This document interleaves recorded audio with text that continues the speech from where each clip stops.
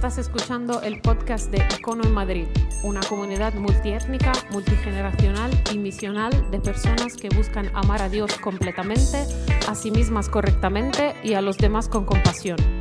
Este es el mensaje del pasado domingo.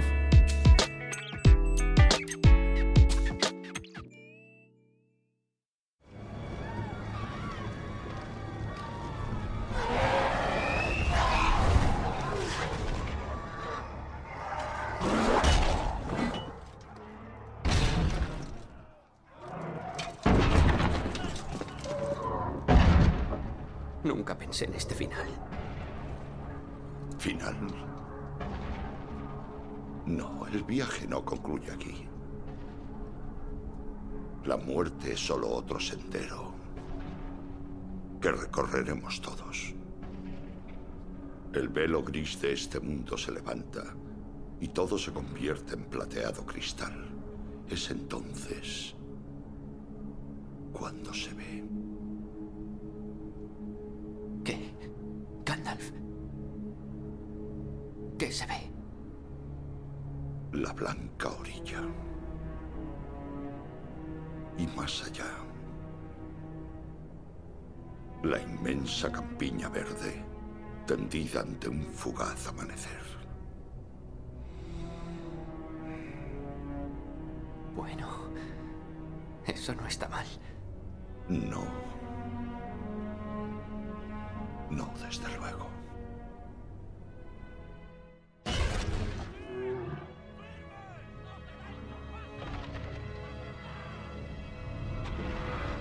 Lo que quiero es que hablemos hoy de eso que acabamos de escuchar en esa escena, en la que Gandalf habla con el hobbit. ¿Alguien me recuerda el nombre de ese hobbit? ¿Cuál era? ¿Pippin? ¿Pippin? ¿Sí? Ok, no suena muy bien ese nombre, ok, en español por lo menos. Pero están hablando Gandalf y Pippin y es un momento tremendamente tenso y me encanta esa escena en la que Pippin empieza diciendo lo que tú y yo sentimos muchas veces acerca de la vida en general, ¿sí o no? Es, wow, ya está, no me imaginaba que fuese el final así. Y me encanta la escena, voy a decir por dos razones, ¿ok? Artísticamente es genial, todo es genial, pero hay dos cosas que me encantan en esta escena. La primera es que el diálogo se produce en un momento de muerte, en un momento de oscuridad. Para Pippin el mundo se está acabando ya, y él sabe, esto se acaba. Y eso lo trae a sus pies, internamente, existencialmente. Y yo creo que ahí vivimos muchos de nosotros. Y el mensaje del cielo no es un mensaje vacío. Lo que vamos a hablar ahora no es un mensaje vacío. No quiero que pienses que simplemente voy a lanzarte 3 ideas de lo bonito que es el cielo y simplemente, qué guay, algo abstracto allí. Lo que quiero es conectar eso con tu vida ahora mismo. Porque algo que hemos dicho en esta serie, y lo repetiremos constantemente hasta que terminemos en 40 minutos, es simplemente esto. Es que la imagen que el cielo, que la Biblia, que la revelación en este libro que llamamos Biblia, nos da acerca del cielo y del infierno y de la eternidad, no tiene nada que ver con entretenernos, tiene que ver con eso mismo que vivía Pippin en esa escena. Es la idea de vivir en momentos donde pensamos que todo se acaba, que la oscuridad viene sobre nosotros y que todo se viene al suelo. Me encanta que es en ese momento donde se produce esa escena. Pero la otra parte que me encanta, no sé si lo habéis notado, es cuando Gandalf le dice sorprendido, empieza a decirle sorprendido, ¿el final? No, esto no es el final. Esto no es el final. Y de repente empieza, no sé si lo has notado, pero me imagino que todos los detalles son, en cualquier película de estas, todos los detalles son a propósito y tienen su significado. Cuando Gandalf empieza a describir la escena de lo que él cree que es el cielo, que empieza a describir el campo y tal. No sé si lo has notado, pero están en la conversación y cuando empieza a describir, de repente levanta los ojos. ¿Sí? No sé si lo has notado eso. Es como que de repente lo está viendo lo que está pasando ahí delante. Está viendo lo que está describiendo. Es como que si lo tuviese delante ya. Y yo creo que eso es una de las claves de hablar sobre el cielo. Para que no se convierta en una conversación que es simplemente abstracta y algo, ok, muy bien, hablamos del cielo, de ángeles y de niños gorditos con arpas y ya está, y todo está ahí arriba y se acabó, y qué bonito, y algún día estaremos todos ahí en las nubes, con pañales. La idea del cielo es mucho más profunda. De hecho, es tan profunda que aun cuando vamos a hablar del cielo, lo que quiero que recuerdes es que en toda esta conversación es una de las más limitadas que hemos tenido jamás. Es decir, aun cuando vamos a hablar del cielo, en realidad estamos hablando de algo de lo que no tenemos ni idea aún en su sentido positivo. Es como si alguien te dijera, ¿crees que el cielo es bueno? No tienes ni idea. De hecho, Pablo lo dice así. Dice, sin embargo, tal y como está escrito, está hablando de la eternidad, dice, ningún ojo ha visto, ningún oído ha escuchado, ninguna mente se ha imaginado lo que Dios ha preparado para los que le aman. Y es como si tratase de decirnos, mira, podemos hablar de cosas, y puedo hablarte de la campiña verde y de la luz blanca que lo ilumina todo y de la paz. Puedo hablarte de todas estas cosas, pero quiero que recuerdes algo más, multiplica eso por 1000. Multiplica eso por 1000 porque es algo tremendamente increíble. Y me gusta porque eso nos lleva a algo que necesitamos entender antes de hablar del cielo. Yo creo que lo que hace Gandalf en ese momento y lo que está diciendo Pablo aquí coinciden en retarnos a una cosa que necesitamos para poder apreciar la conversación sobre el cielo, pero también para retar nuestra vida espiritual. Y nos reta a una disciplina que muchos de nosotros hemos dejado de practicar, sobre todo en el mundo occidental. Es una disciplina que es tremendamente importante para nuestra vida en general, pero para nuestra vida espiritual en particular. Es una disciplina fundamental para nosotros y se resume en una palabra. Hemos dejado de practicar la imaginación. La imaginación. Lo que hace Gandalf en ese momento, lo que hace Pablo cuando escribe y lo que hacen todas las menciones del cielo en la Biblia es llevarnos a ese lugar donde aplicamos la imaginación. Y es una disciplina espiritual que necesitamos practicar muchísimo más. ¿Okay? Antes de seguir, simplemente decir, imaginación no es inventarse cosas, ¿ok? No estamos aquí simplemente para inventarnos algo, para decir, ok, sí, vamos a hablar del cielo, inventarnos cosas e imaginar qué podría ser el cielo, para definirlo y tener una definición correcta de lo que es la imaginación. La imaginación es la facultad humana para representar mentalmente sucesos, dice algo más, pero para representar sucesos que son o fueron reales, pero que no están presentes. Es decir, la imaginación no es solo inventarse cosas o ser creativo en cuanto a inventarse cosas. La imaginación es una capacidad que Dios te ha dado y que Dios me ha dado para poder poner en nuestra mente algo que no tenemos delante y que podamos visualizarlo como si fuese real. De hecho, déjame decirte algo, neurológicamente hablando, tu cerebro no distingue las representaciones que son reales de las que no son reales. Las mismas neuronas se encienden en tu cerebro cuando estás viendo algo y cuando lo estás imaginando. De tal manera que esa imaginación se convierte en realidad para ti. Por ejemplo, hazme un favor, esto lo he hecho con algunas personas, no sé si lo he hecho antes aquí, pero lo hago a veces cuando hablo con personas, es pon tu mano delante, ¿ok? Pon tu mano así delante, pon tu mano delante, ¿ok? Hazme este favor, ¿ok? Y ahora mueve un dedo, mueve el dedo, ¿ok? Mueve el dedo gordo, luego mueve otro dedo. Luego el siguiente, ¿lo estás viendo tu mano? No me mires a mí, mira tu mano. Ok, hemos movido todos los dedos, ahora baja la mano. Ahora cierra tus ojos. Quiero que veas exactamente lo mismo. Quiero que veas tu mano y muevas los dedos en tu imaginación. ¿Lo has hecho? Sí, a que te sientes ridículo, no es broma. Pero ¿sabes qué es lo que ha pasado en tu cerebro? Exactamente lo mismo. Exactamente lo mismo. La imaginación es una facultad que Dios nos ha dado para ver cosas o para poner en nuestra mente cosas que no están presentes pero que pueden ser tan reales como lo que está presente. Y yo creo que cuando hablamos de todas estas cosas, del cielo y de la visión de lo que viene adelante y de lo que nos dice la Biblia acerca del cielo, lo que necesitamos es volver a recuperar la capacidad de imaginación. Porque creo que los cristianos en especial hemos dejado a un lado desde hace mucho tiempo la capacidad de imaginación por culpa de un exceso a veces analítico, por culpa de un exceso de definiciones analíticas, en lugar de simplemente tratar de abrir la ventana y ver lo que tenemos delante por medio de la imaginación. Ok, voy a tratar de impresionar en tu mente un poco más la idea de imaginación y de que puedas entender lo importante que es que practiquemos esta imaginación. Dale adelante, Dani. Randy Alcorn, que escribió un libro que se llama Heavens, Cielo, dice esto, dice, no podemos anticipar o desear lo que no imaginamos. ¿Ok? Esa es una frase tremendamente importante. ¿Por qué? Porque si tú y yo estamos hablando del cielo, no vale para nada si no desarrollas la capacidad de imaginación y de poder ver, de poder visualizar lo que la Biblia nos está diciendo, lo que Dios nos está diciendo, para poder ver y visualizar y tener esa representación delante. ¿Para qué? No es simplemente para tener respuestas o para tener una imagen en nuestra mente, es para poder tener el deseo correcto, para que nuestra vida y nuestros deseos se conduzcan de manera correcta. No podemos anticipar o desear lo que no imaginamos. Esta es la razón por la que Dios nos da vistazos del cielo en la Biblia, para encender nuestra imaginación y avivar el deseo por el cielo en nuestros corazones.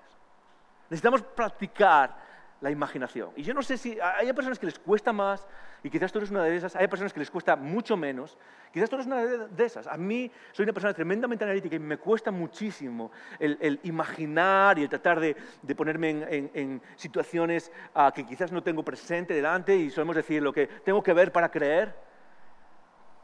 Pero ¿qué tal si tu vida espiritual, nuestra vida espiritual siguiendo a Jesús, depende no solo de la información que ganamos, y depende no solo de las respuestas que tengamos, sino depende de nuestra capacidad imaginativa. Imaginativa. ¿Sabes qué es lo que está diciendo Randy aquí? Es una idea en la que he estado meditando en los últimos meses, casi un año, y es cuál es el alimento natural de aquellos que nos llamamos seguidores de Jesús. ¿Qué es lo que hace que crezcas? Y una de las cosas en las que llego cuando estudio este libro y cuando me paro a ver lo que dice aquí, me doy cuenta de que el alimento natural fundamental de aquellos que nos llamamos seguidores de Jesús es la eternidad. Tú y yo estamos alimentados, estamos avivados, no por el conocimiento a veces de respuestas que tengamos en plan Wikipedia, sino por nuestra visión de la eternidad. Por eso constantemente nos lleva esa imagen. Primera de Pedro nos dice, hey, vosotros bienaventurados Dios el Padre de nuestro Señor Jesucristo, que nos ha hecho rehacer una esperanza viva, una esperanza eterna reservada en los cielos para vosotros. ¿Por qué empieza su carta así a gente que tiene problemas de trabajo como tú y como yo? Es porque lo que está haciendo es tratando de dirigir su visión a la eternidad. ¿Por qué? Porque eso es lo que alimenta nuestra vida espiritual. Es la imaginación. Dos cosas que hace la imaginación en nosotros. La primera es, nos ayuda a recuperar la capacidad de asombro. Nos ayuda a recuperar la capacidad de asombro. Y yo creo que eso es algo trágico en nuestros días porque, da igual si te llamas cristiano o no, hoy aquí, una de las cosas que más pasa en nuestras generaciones postmodernas, post-Segunda Guerra Mundial, hasta ahora, es que hemos perdido la capacidad de asombro. Nada nos asombra. Muy poco nos asombra. Tenemos tecnología increíble, y es como, lo siguiente. Absolutamente nada nos asombra. Y Dios es un Dios no solo que quiere darte respuestas, sino que quiere, por medio de la imaginación y por medio de tu capacidad imaginativa, es llevarte al asombro, de tal manera que tu deseo siga esa capacidad de asombro. Es esa capacidad de asombro la que alimenta nuestra vida. Es la capacidad de asombro por el futuro reflejado en el presente. Es la capacidad de asombro por lo trascendental reflejado en lo concreto, en las montañas y en los árboles y en los pájaros y en nuestros vecinos y en los coches y en todas esas cosas que hacemos, que apuntan a algo eterno y que hacen que nos asombremos por nuestra existencia. Lo que nos lleva a la imaginación es a asombrarnos otra vez. Y déjame decirte, quizás tu vida espiritual es tibia y está parada simplemente porque has dejado de asombrarte por ciertas cosas. Has dejado de asombrarte por lo eterno. Has dejado de asombrarte por lo que un día ponía fuego dentro de ti. Y si vamos a hablar del cielo hoy, no es para satisfacer tu curiosidad, es para que puedas visualizar algo que levante fuego dentro de ti otra vez. Y que haga que mañana te levantes a ese mismo trabajo que quizás odias y puedas decir, mi visión está en lo eterno y me asombro por ello. Ok, en primer lugar es eso, pero en segundo lugar lo que hace la imaginación es algo un poco más técnico, ¿ok? Y voy a tratar de explicarlo. ¿Alguna vez te has preguntado por qué incluso a los cristianos, y voy a hablar de los cristianos ahora en este momento, ¿ok? Nos cuesta tanto aceptar la idea de resurrección, ¿ok? Yo no sé a ti, pero en la mayoría de las personas con las que hablo, no estoy hablando de que al mundo le cueste, al mundo ahí fuera que no cree le cuesta aceptar la idea de resurrección, eso es normal. Si yo no creyese en Jesús, ni en Dios, ni nada, tampoco creería en la resurrección. Pero aquellos que seguimos a Jesús y que ponemos nuestra fe en Jesús, aún así la resurrección nos resulta como algo, no sé, algo difícil, ¿sí o no? Es como que no terminamos de decir, ok, sí, eso es algo probable, eso es algo que va a pasar, no terminamos de experimentarlo dentro. Y eso tiene que ver con un fenómeno psicológico, no tiene nada que ver contigo, tiene que ver con algo que es tremendamente humano. Y es un fenómeno que se llama sesgo de disponibilidad, ¿ok? Y la idea es que cuando tú y yo hablamos de resurrección al final, déjame decirte esto, cuando hablo del cielo y de la resurrección, una de las cosas que viene a mi mente como comunicador es tengo que convencerlos de que esto va a pasar. Es como que tengo que poner extra argumentos para convencerlos de que esto es real. Y es porque incluso aquellos que nos llamamos seguidores de Jesús nos cuesta aceptar esta idea, nos cuesta aceptar la idea de la resurrección y tiene que ver con un sesgo, que es el sesgo de disponibilidad. ¿Y qué es ese sesgo? Es muy fácil. Es un sistema psicológico mental que las personas, los seres humanos tenemos para evaluar aquello que es probable o no es probable en nuestro futuro. Por ejemplo, y tiene que ver con el acceso a los ejemplos en tu mente. Es decir, tú vas a considerar algo más probable cuando tienes muchos ejemplos en tu mente. Y vas a considerar algo que es menos probable cuando tienes poco acceso a esos ejemplos en tu mente. Entonces, por ejemplo, uno de los estudios que se hizo con este sesgo de disponibilidad se estudió a doctores, ¿ok? Y se estudió a algunos doctores que, por ejemplo, hacían varias evaluaciones de la misma enfermedad seguidas. Y decían, ok, esta persona tiene meningitis, esta persona tiene meningitis. ¿Qué es lo que pasó después, en la tercera o la cuarta? Que tendían a evaluar la misma cosa, tendían a valorar con mayor probabilidad ese diagnóstico simplemente, ¿por qué? Porque al haberlo hecho antes de manera repetida, tenían más acceso a eso y tenían más ejemplos fresquitos en su mente. Todo este rollo no es una clase de psicología, ¿ok? ¿Por qué digo esto? Es muy fácil. Es porque cuando hablamos de la resurrección, yo no sé tú, ¿cuántos ejemplos tienes de la resurrección en tu mente? No tenemos muchos, ¿ok? Yo no he visto a nadie resucitar aún y la verdad es que me cuesta visualizarlo. Entonces, cuando pensamos en la resurrección, no tenemos ejemplos y nos cuesta muchísimo. Y entonces automáticamente decimos, hay poca probabilidad. O sea, lo creo, pero es algo que me resulta extraño, me resulta raro. ¿Sabes cuál es el antídoto contra eso? Es la imaginación. Es el visualizar. Es el poder ver ese momento, de acuerdo a como lo describe la Biblia, de tal manera que se refresca en nuestras mentes, de tal manera que se vuelve algo normal y lucha contra estos sesgos, de tal manera que se convierta en algo normal, el vivir con los ojos en la eternidad, con los ojos en el momento de la resurrección eterna, con momentos, viviendo esos momentos frescos en nuestra mente. Paréntesis. Por eso es importante que vengas aquí todos los domingos. ¿Sabes por qué a veces tu fe no es natural en tu vida? Es muy fácil. Es porque a veces pasas 6 meses, o 10 meses, o 4 meses, o eres parte de la comunidad en Navidad y en Semana Santa. Y después, ¿qué es lo que pasa? Que todo el resto de tu vida envuelve tu mente y esta imagen, la imagen de lo que es tu fe, las imágenes y la imaginación y las imágenes mentales de lo que es tu fe, no juegan un papel en tu vida. ¿Por qué? Porque naturalmente la rutina de la vida aparta eso a un lado. Por eso la Biblia dice, hey, reuniros constantemente con rutina. ¿Para qué? Para que vuelvas una y otra vez a poner eso delante de tu mente y sea el objetivo para el cual vives. ¿Estás conmigo? ¿Estás conmigo? Sí, esto significa sí, esto significa no, ¿ok? Y lo puedo repetir las veces que haga falta, tenemos toda la tarde, ¿ok? Entonces la idea de la imaginación es tremendamente importante cuando hablamos del cielo. Así que vamos a tratar de describir un poco el cielo. Vamos a tratar de hablar del cielo y voy a tratar de simplemente romper 2 mitos acerca del cielo y luego vamos a pasar a preguntas que quizás tengas, comentarios que quizás tengas y tratar de responder a esos comentarios y terminar esta serie. Simplemente 2 mitos. Voy a poner aquí ahora mismo una definición o una imagen que se escribió hace mucho tiempo, hace miles de años, sobre la idea del cielo, ¿ok? Es simplemente una descripción de lo que pasa o de hacia dónde vamos con la idea del cielo. Debemos volar lejos de esta tierra al cielo. Dice, tan rápido como podamos y alejarnos volando al cielo. Hacer esto, alejarnos volando hacia el cielo, es volvernos como Dios. Y volvernos como Él es ser santos y justos y sabios. Es una definición bonita de lo que nos espera, ¿sí o no? ¿No lo crees? Esto significa sí, esto significa no, ¿ok? ¿Sí? ¿No crees que es una definición bonita de la idea del cielo y de... Es una idea tremendamente esparcida en nuestra mentalidad cristiana, sobre todo. A veces creo que los cristianos asumimos esta idea. Lo cierto es que esto no es una definición cristiana del cielo. Esto es una definición que escribió Platón en un libro que se llama de Theaetetus, o como sea que se pronuncie, ¿ok? Lo escribió Platón 500 antes años de Jesús. Y esta es una idea platónica del cielo. Y esa es una de las ideas más engranadas en nuestra imaginación cristiana. Es la idea de que el cielo es algo que es hacia donde vamos a escapar. Que de alguna manera nuestra vida aquí, material, es algo que tenemos que dejar y abandonar e irnos al cielo y estar en un plano espiritual, donde vamos a volar sobre las nubes y vamos a tocar arpas, aunque no sepas música, y quizás si tienes suerte vas a beber un poco de vino, ¿ok? Esa es toda la idea del cielo, vamos a escaparnos allá. E incluso en la mentalidad popular, cuando hablan con alguien que tiene fe como yo, mucha de la imagen de lo que es el cielo tiene que ver con esto, el escapar. El dejar esto, el salir lejos. Y lo cierto es que nada de esto está en la Biblia. Nada de esto.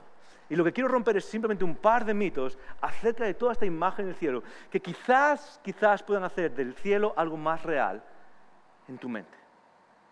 Esta idea se refleja en una pregunta que hacemos muchas veces. Quizás la has recibido esta pregunta, o quizás la has hecho cuando sales a la calle. A veces haces lo que llamamos evangelizar, ¿ok? O compartir tu fe. Solemos hacer esta pregunta, ¿sí o no? Solemos hacer esta pregunta. La pregunta es, ¿crees que irías al cielo al morir? ¿Cuántos habéis escuchado esta pregunta alguna vez? ¿La habéis escuchado? ¿Cuántos habéis hecho esta pregunta a alguien alguna vez? Okay, algunos la hemos hecho. Okay, yo me acuerdo de hacerla cuando hace muchos años salía al parque, al retiro, y hablaba con gente sobre mi fe, y una de las preguntas que usaba para mover la conversación es, ¿crees que irías al cielo al morir? Y de acuerdo a lo que enseña la Biblia, esta pregunta está un poco equivocada. Hay otra forma de hacer esta pregunta que está mucho más centrada en lo que enseñan las Escrituras. La pregunta debería ser hecha así. ¿Estás preparado para el cielo cuando venga? Esa es la mentalidad sobre el cielo que enseña la Biblia. No es, ¿crees que irás al cielo al morir? Es, ¿estás preparado para el cielo cuando venga? Porque el cielo no es algo que existe allá lejos, el cielo es algo que va a existir aquí y ahora. Simplemente para arruinarte todo el resto del mensaje y darte un poco la idea de lo que pasa en el cielo. ¿Alguna vez te has preguntado qué es lo que va a pasar en el cielo y cómo va a ser y cómo vamos a interactuar? Déjame romperte el mito. El cielo es muy parecido a lo que vives hoy en día. El cielo es muy parecido a lo que vivimos hoy en día. Nuestra vida va a ser muy parecido a lo que vivimos hoy en día. Las interacciones van a ser parecidas a lo que vivimos hoy en día. Nuestra vida va a ser muy parecida a lo que vivimos hoy en día. Nuestra actividad va a ser muy parecida a lo que vivimos hoy en día. ¿Por qué? Porque el cielo no es un lugar al que vamos. El cielo es algo que viene. Voy a ponerlo en otras palabras. Muchas veces pensamos que el cielo es básicamente esto.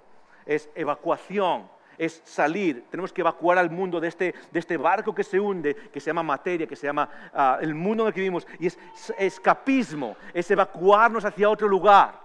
La realidad del cielo es simplemente esta, es regeneración, no es evacuación, es regeneración.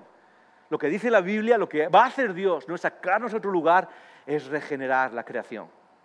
Es regenerar esto que llamamos mundo y vida y sistemas humanos. Regenerarlo todo para que sea tal y como Él lo diseñó al principio, antes de que todo se echase a perder. Esa es la imagen del cielo que nos enseña la Biblia. Así que el primer mito que quiero romper es simplemente este, y mientras lo digo puedes buscar Apocalipsis 21, porque es ahí donde vamos a parar. Apocalipsis 21. El primer mito que quiero romper es este. Esta es la verdad que necesitamos entender. El cielo es la recreación de lo que Dios diseñó al principio. El cielo es recrear algo. El cielo es volver a crear algo de una manera nueva para que aquello que estaba estropeado sea nuevo otra vez. Funcione como debería funcionar. ¿Okay? En Apocalipsis 21, y el último versículo que vamos a leer hoy, quiero que lo sepas, es mi versículo casi favorito de la Biblia. ¿Okay? Es curioso porque cuando uno habla y comunica así todos los domingos, cada domingo tengo un versículo favorito, ¿sí o no? Este es mi versículo favorito de la Biblia. Bueno, este es uno de ellos, ¿ok? Me encanta lo que dice Apocalipsis 21 y quiero que lo leas con los ojos de la imaginación. Quizás esto no aplica a ti, pero si tú eres una de esas personas que tiene ataques de ansiedad y ataques de pánico por quizás la muerte y la oscuridad, necesitas leer esto. Necesitas entender que esto no es un cuento contado a personas a nivel freudiano para que se calmen. Esta es la realidad futura que nos espera. En Apocalipsis 21, Apocalipsis es un libro que está al final de la Biblia y se escribe de manera como revelación. Dios se lo da a Juan. Juan era el discípulo de Jesús, más joven, en este momento está exiliado, es una persona de unos 90 años y recibe esta visión, que es una visión futura, clara, real, pero incompleta. Es una visión parcial de lo que va a pasar. Es una visión que trata de afectarnos, no de darnos respuestas, ¿ok? Trata de calmarnos, no de darnos respuestas. Y dice así en Apocalipsis 21, y vi un cielo nuevo y una tierra nueva. ¿Dónde lo vio? Aquí. Vi un cielo nuevo. Y la idea de nuevo aquí no es algo distinto allá espiritual, es aquello que teníamos y era viejo y estaba gastado y estaba roto, ahora es nuevo, ¿ok? Es como cuando eras pequeño y tenías un juguete que te gustaba y de repente se rompe y de repente es como, ok, vamos a buscar uno nuevo igual, pero bien hecho, bien. Hace algunos años, Mía, mi hija mayor, tiene un osito rosa que se llama Mu, ¿ok? No es un osito, pero es una vaquita rosa que se llama Mu, ¿ok? Muy original el nombre. Una vaca que se llama Mu y una oveja que se llama Be. No, es broma. Y entonces la idea es simplemente que ese era su muñequito favorito desde que nació. Se lo regaló su tía, ¿ok? Y su tía vive en las Islas Canarias y nosotros vivíamos en Estados Unidos. Y un día, cuando tenía 2 o 3 años y no se podía separar de ese muñeco, viajamos a España desde Estados Unidos y esa vaquita se perdió en algún sitio, en la iglesia en la que trabajábamos en Estados Unidos. Y era como, wow, esta se perdió. ¿Sabes cuál fue mi reacción? Era como, vamos a llamar a su tía a ver si puede conseguir uno nuevo, igual. Aquel estaba roto, estaba viejo, se perdió. Vamos a ver si conseguimos uno igual, ¿ok? Pero bien, bueno, nuevo. Esa es la idea que está detrás de esto. Es volver a recrear algo que se había roto. Y vi un cielo nuevo y una tierra nueva. Porque el primer cielo y la primera tierra pasaron y el mar, dice, ya no existía más. Y la idea de que el mar ya no exista más es la idea de... todo esto está lleno de simbolismo, ¿ok? Y la idea de mar es la idea de algo que en la cultura de la zona palestina, de la zona hebrea, en el Mediterráneo, significaba algo misterioso y algo que reflejaba separación y muerte. ¿Ok? Tienes que pensar que en aquel tiempo la gente que se acercaba a la orilla era como, esto ya está, esto se ha quedado aquí. Y muchas veces las personas que se aventuraban al mar de manera muy esporádica no volvían jamás. El mar se los tragó y de ahí vienen las historias de hay monstruos en el mar que se tragan a la gente. Que puede ser cierto o no, pero la idea es simplemente que es algo misterioso, algo que separa, algo que acaba con la vida y algo que crea ansiedad. Y dice, no, el mar no fue jamás, ya no existía más. Esto no quiere decir literalmente que ya no haya más. ¿A quiénes os gusta la playa? Alguien decir, ¡joder, si no hay playa en el cielo, yo no quiero ir al cielo! No quiere decir eso, ¿ok? Tampoco quiere decir que no vaya a haber duchas. Algunos necesitan más... No, es broma. Lo que quiere decir es simplemente que ya no va a haber separación. Ya no va a haber ese misterio y esa muerte, sino que va a ser todo seguro, va a haber seguridad. Y sigue diciendo, y yo, Juan, vi la santa ciudad. Esto se refiere al cielo, la santa ciudad, la nueva Jerusalén. ¿Y qué es lo que dice acerca de ella? No es que nos vamos a ir nosotros a ella, dice descender del cielo. La vi descender aquí, a donde estamos nosotros. Vi descender esa santa ciudad de Dios, dispuesta como una esposa preparada para su marido, algo puro, algo que no tiene mancha ninguna, ¿ok? Es igual que la idea de la novia con el vestido blanco sin ninguna mancha. Está diciendo, eso nuevo viene aquí. Y sigue diciendo, dale, ayúdame. Eso es, gracias. Y oí una gran voz del cielo que decía, aquí está el tabernáculo de Dios, ¿dónde? Con el ser humano, con los hombres. No es los hombres se van a donde está Dios, es la presencia de Dios baja a donde está el ser humano. Y de repente esa presencia misteriosa que está a veces velada o es abstracta, no es concreta, de repente se vuelve concreta y presente. Y esa presencia está entre nosotros, palpable, palpable. Esa es la idea de lo que describe que es el cielo. Es algo que viene y regenera lo que creó una vez y que se estropeó. Y esa es la primera idea que tenemos que recordar, es que el cielo es algo que pasa aquí. Es algo que pasa aquí para nosotros. ¿Qué es lo que va a hacer Dios con eso? ¿Qué es lo que va a hacer Dios con todo eso? Esta es la segunda idea que quiero romper. Porque muchas veces pensamos, y creo que a veces es una caricatura, pero creo que a veces pensamos que el cielo tiene ese tono de... voy a tratar de usar esta palabra, no me gusta mucho, pero es la mejor palabra que puedo pensar. Tiene cierto tono de aburrimiento, tiene cierto tono de monotonía, ¿sí o no? A veces pensamos que el cielo tiene cierto tono de... ¿qué va a pasar ahí? Y está esta imagen popular de que el cielo es, ahí estamos todos parados, quizás simplemente, no sé, cantando himnos, y luego en el infierno están allí tocando rock and roll, ¿sí o no? Y están teniendo una fiesta. Y hay esta imagen popular, y aunque todos sabemos que es una caricatura, normalmente las caricaturas populares tienen cierta verdad detrás, en el sentido de que la gente suele pensar algo así. Y suele haber cierta idea de ¿qué es el cielo? ¿Y por qué tener ese tono de aburrimiento? Y lo cierto es que hay algo muy distinto, y no voy a decir que el cielo es súper divertido, ¿ok? Lo es, pero hay algo distinto, no se trata de aburrimiento ni de divertir, hay algo completamente distinto, y es esto, esta es la segunda verdad que quiero que te lleves. Es que el cielo es ausencia de todo lo incompleto. Ya tengo esto, el cielo es ausencia de todo lo incompleto por la presencia de Dios. En esa presencia futura en la que vamos a vivir aquí, de repente todo lo que está incompleto en nosotros se hace completo. Yo no sé si lo has notado alguna vez, pero toda nuestra vida está marcada muchas veces por un sentido de incompleto. Algo me falta. Y eso es lo que nos hace muchas veces perseguir sueños que nos hacen quemarnos y matarnos a nosotros mismos. Nos hacen jugar a la carrera de ratas de esta sociedad. O nos hacen maltratar a otros seres humanos. Tiene que ver con lo que llamamos pecado. Y el pecado no es algo, es la falta de algo. Quédate conmigo, ¿ok? Por un segundo. El pecado no es algo, es la falta de algo. Y esa es la diferencia entre el cielo y el infierno. Tiene que ver con el estar completo o el seguir viviendo incompleto como la falta de algo. Eso es lo que significa el cielo. Vamos a tratar de verlo en Apocalipsis y ver qué es lo que describe en el siguiente versículo. Dice Apocalipsis 21, y enjugará Dios toda lágrima. Estás viendo ya desde aquí lo que significa que Dios viene y cura todo lo que es incompleto. Quizás el dolor en tu vida, quizás los sueños rotos, quizás todo aquello que provoca que esta vida sea algo que está incompleto en nosotros mismos. Enjugará Dios toda lágrima de sus ojos, y ya no habrá más muerte, ni habrá más llanto, ni clamor, ni dolor, porque las primeras cosas pasaron. Sigue diciendo en el versículo 5, 21:5 dice, y el que estaba sentado en el trono dijo, he aquí yo hago todas las cosas nuevas, completas, como se supone que deberían ser. Ahora, déjame leer más adelante, en el versículo 21, saltamos al versículo 22, en el capítulo 21, y sigue diciendo, en medio de la calle de la ciudad, y a uno y al otro lado del río, estaba el árbol de la vida.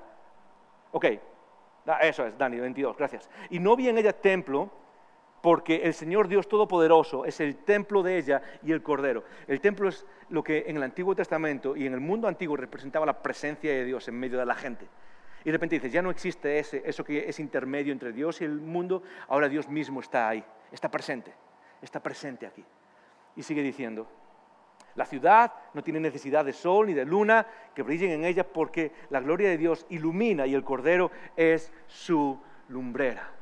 Y las naciones que hubiesen sido salvas andarán a la luz de ella, y los reyes de la tierra traerán su gloria en honor. Voy a hacer un paréntesis aquí. Fíjate que menciona no a los individuos ni a los seres humanos, menciona a las naciones. Y lo que estoy convencido es que la imagen que nos está dando es diferentes culturas, diferentes lenguajes, diferentes formas de expresión, juntas, donde eso no se va a perder, sino que va a estar delante del trono adorando, y va a ser parte de nuestra eternidad, esa diferencia cultural. Por eso, la visión de Icono es ser una comunidad multiétnica. Porque la tendencia del ser humano siempre es a crear divisiones con el que es el otro que tiene una cultura diferente, el otro que tiene un idioma, un acento diferente, el otro que tiene una forma de expresión diferente. Y lo que nos está diciendo justamente aquí en Apocalipsis es que en el cielo, en la perfección, hay una unidad cultural. Una unidad donde no se trata de mi comodidad y donde el tío que está al lado quizás tiene un color de piel distinto y tiene un acento distinto, pero en Cristo somos uno. Somos uno. Yo no sé si sabes, pero ¿cuántos habéis escuchado esta expresión? Y voy a tratar de acortar esto súper rápido, ¿ok? ¿Cuántos habéis escuchado la expresión microrracismos? Microrracismos. ¿Habéis escuchado esa expresión microrracismos? Ok. Hay estudios que muestran que eso es una disposición psicológica que se basa en estereotipos, ¿ok? En estereotipos. Y hay estudios como muestran que muchas veces delante de otras, sea cual sea, no de una a otra, sino es de cultura y raza A a B y de cultura y raza B a A. Normalmente tendemos a expresar cierta diferencia hacia otras culturas. De hecho, es tan así que cuando escuches un acento distinto, sueles pensar que esa persona es menos inteligente. Evaluamos a las personas que tienen acento distinto como menos inteligentes que nosotros. Es increíble cómo a veces se engranan ciertas cosas en nuestro mundo y el pecado destroza nuestra forma de ver a otro ser humano. ¿Por qué? Porque en Jesús se nos dice que somos uno. Ya no hay griego, ya no hay judío, ya no hay hombre ni mujer, somos uno. Y la persona que tienes al lado, sea cual sea su color de piel o su acento o su forma de expresión, tiene el mismo valor para Dios que tú mismo. Y las naciones que hubiesen sido salvas andarán a la luz de Él.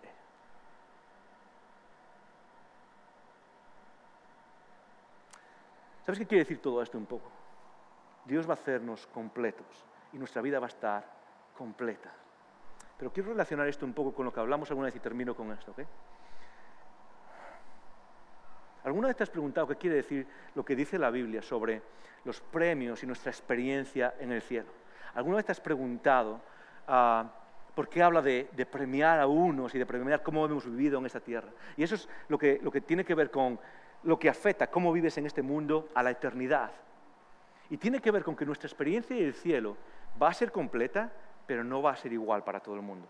Y no tengo mucho tiempo para explicar esto, pero simplemente lo voy a dejar encima de la mesa para que tú medites en eso y quizás lo hables esta semana en los iconogrupos, ¿ok? Pero esta es la idea de lo que pasa y quiero tratar de ilustrarlo con esto que tengo aquí. No sé si todos lo vemos. ¿Lo vemos todo esto aquí? ¿Sí? Ok. Aquí tengo unos vasos, ¿ok? Imagínate por un segundo que este vaso de aquí es el infierno. Es la esfera real de la realidad, la esfera de la realidad dominada por el pecado. Y estos 3 vasos que están aquí de diferentes tamaños representan la esfera real de lo que significa el cielo. Nuestra experiencia de pecado, tanto en esta vida como en lo que se refiere al infierno, es algo como esto, ¿ok? A ver si lo hago bien y no derramo mucha agua. Es algo como esto. El vaso está incompleto. Esa es la experiencia que provoca el pecado. El pecado no es algo, es la falta de algo. El pecado es la falta de algo que nos hace originalmente humanos. Eso es la experiencia del pecado en este mundo, esa es la experiencia de lo que significa el infierno, es el sentimiento de incompleto que hace que maltratemos a otros seres humanos, que hace que busquemos y hagamos cosas que nos autodestruyen. Es porque estamos buscando algo, estamos buscando esto que falta. Y eso es lo que se llama pecado. Pero la experiencia del cielo, y esto es donde quiero centrarme hoy, es una experiencia donde tú, como ser humano, vas a estar completamente lleno. Tú vas a estar completo en todo. No hay nada que te falte.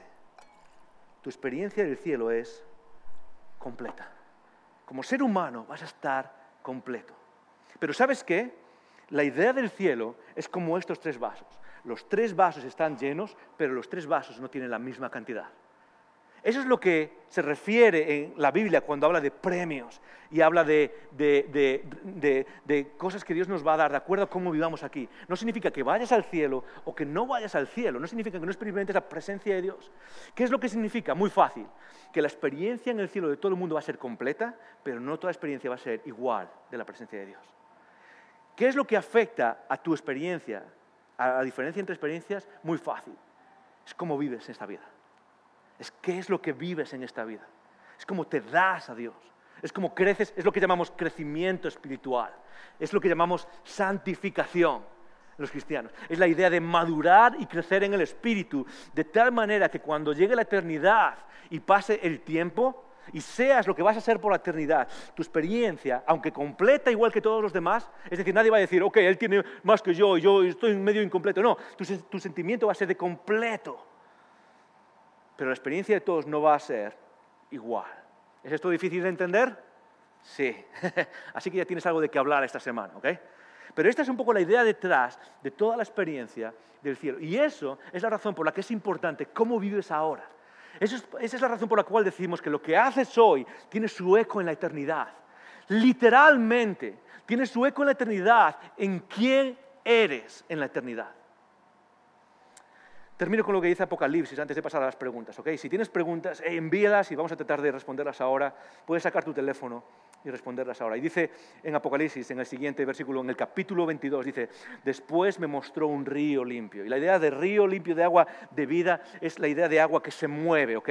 En contraste con agua estancada. Es la idea de agua que sirve para refrescar la vida. Resplandeciente como cristal, que salía del trono de Dios y del Cordero. Y sigue diciendo en el versículo 2, en medio de la calle de la ciudad y a uno y a otro lado, estamos aquí, ok, del río estaba el árbol de la vida que produce 12 frutos, dando cada mes su fruto, y las hojas del árbol eran para sanidad. Y en medio de toda esta imagen, quiero que te quedes con la idea de sanidad y de completo y de salud y la idea de alimento y la idea de crecimiento, ¿ok? Y sigue diciendo en el versículo 3, y no habrá más maldición. ¿Sabes de dónde viene esta palabra maldición? Viene de las primeras páginas de tu Biblia, donde el pecado del ser humano provoca maldición a la humanidad por toda la historia. Y lo que está diciendo Dios aquí, le está diciendo a Juan es, ¿sabes qué? Vamos a volver a hacer todo nuevo. Y una vez que lo hagamos todo nuevo, ya no va a haber más maldición. Alguna vez hay gente que pregunta, ¿la gente puede pecar en el cielo? No, ya no habrá más maldición, ya está. Ya está, ya hemos tomado nuestra decisión. Y el trono de Dios y el Cordero estarán en ella y sus siervos le servirán. Para un segundo, Dani, no. El versículo siguiente es uno de esos versículos que alimentan mi fe cada día. ¿Y sabes qué? Es uno de esos versículos que ponen en mí un objetivo de vida. Es una de esas cosas que digo, estoy deseando que llegue ese momento. Estoy deseando que llegue ese momento. Y mi único deseo, después de hablar de todo esto, es que cuando leamos lo que vamos a leer ahora mismo, tú y yo juntos podamos vivir con nuestra mente enfocada en, wow, no puedo esperar a que llegue ese momento. Porque quiero que te imagines esto conmigo. Un día, cuando el tiempo se pare y el cielo baje, descienda sobre la humanidad, tú y yo estaremos caminando por una calle.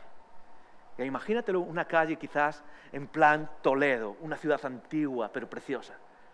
Estaremos caminando y, por cierto, no sé si has visitado Toledo, pero no habrá cuestas arriba. Será llano, ¿ok? Y las tiendas de souvenirs serán baratas.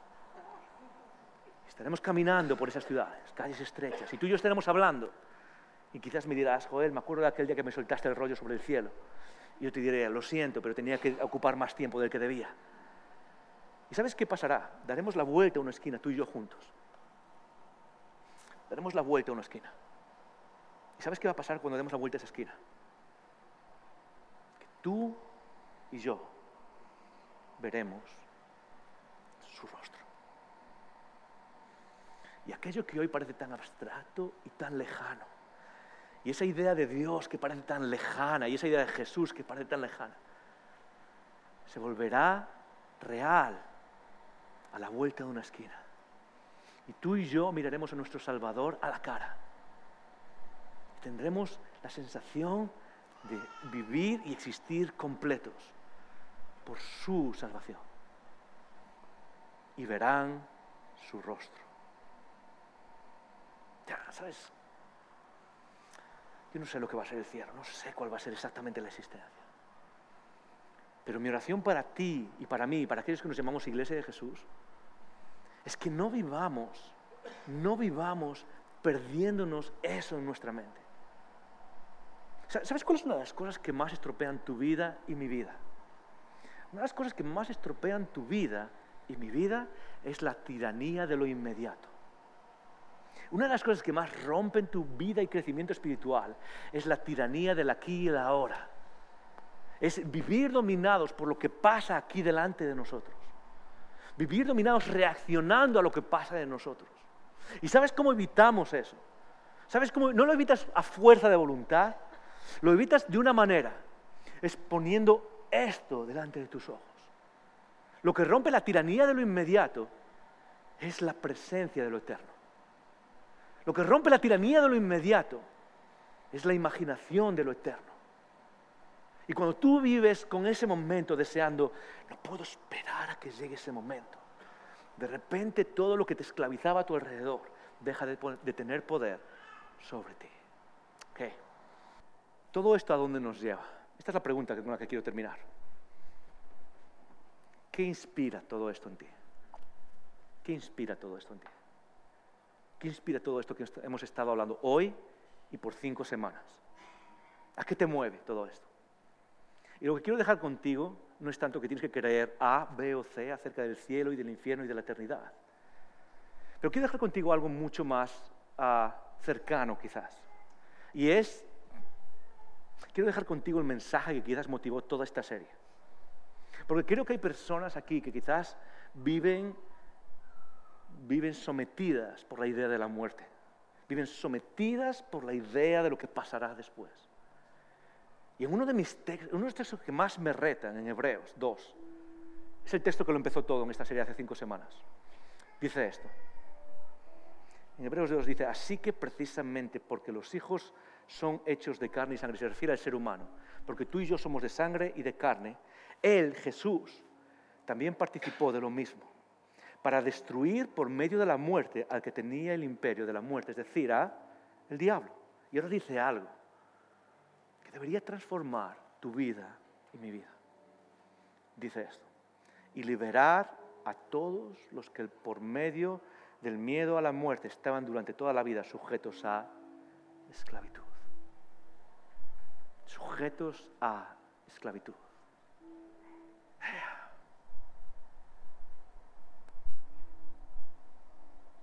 Muchas veces, muchos de nosotros hemos experimentado la vida lo suficiente como para saber cómo nos esclaviza.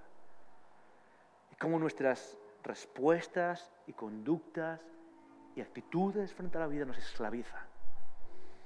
Y muchas veces es por miedo a eso. La vida es corta. ¿Sí? Solemos decir. La vida se acaba ya, disfrútala. Carpe diem. Y eso al final creemos que nos lleva a la libertad y a hacer cosas que quizás suenan a libertad. Y lo que hacen es autoesclavizarnos. Porque ese momento que es inevitable va a llegar antes o después. Yo creo que el mensaje de todo lo que hemos hablado es un mensaje de no de tener respuestas acerca de lo que va a pasar, sino es un mensaje de liberación y de libertad. Pero ¿cómo llegamos ahí? Muy fácil. Y este es el reto final para ti y para mí.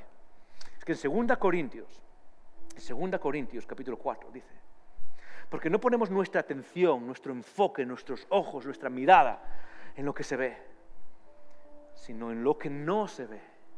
Es ahí donde está nuestra atención. Es ahí donde pones tu imaginación. Es ahí donde pones tu atención. Es en lo que no se ve. Ya que las cosas que se ven desaparecerán.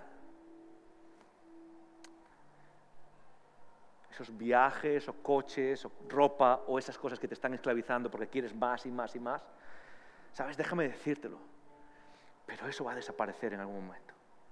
¿Sabes esas cosas que a veces nos parecen tan importantes que destrozamos a otros seres humanos porque nos parecen demasiado importantes? Eso va a desaparecer también.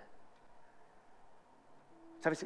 Quizás esa disposición que tienes de comerte a todo el mundo por quizás avanzar en el trabajo y machacar a otros seres humanos, eso va a desaparecer.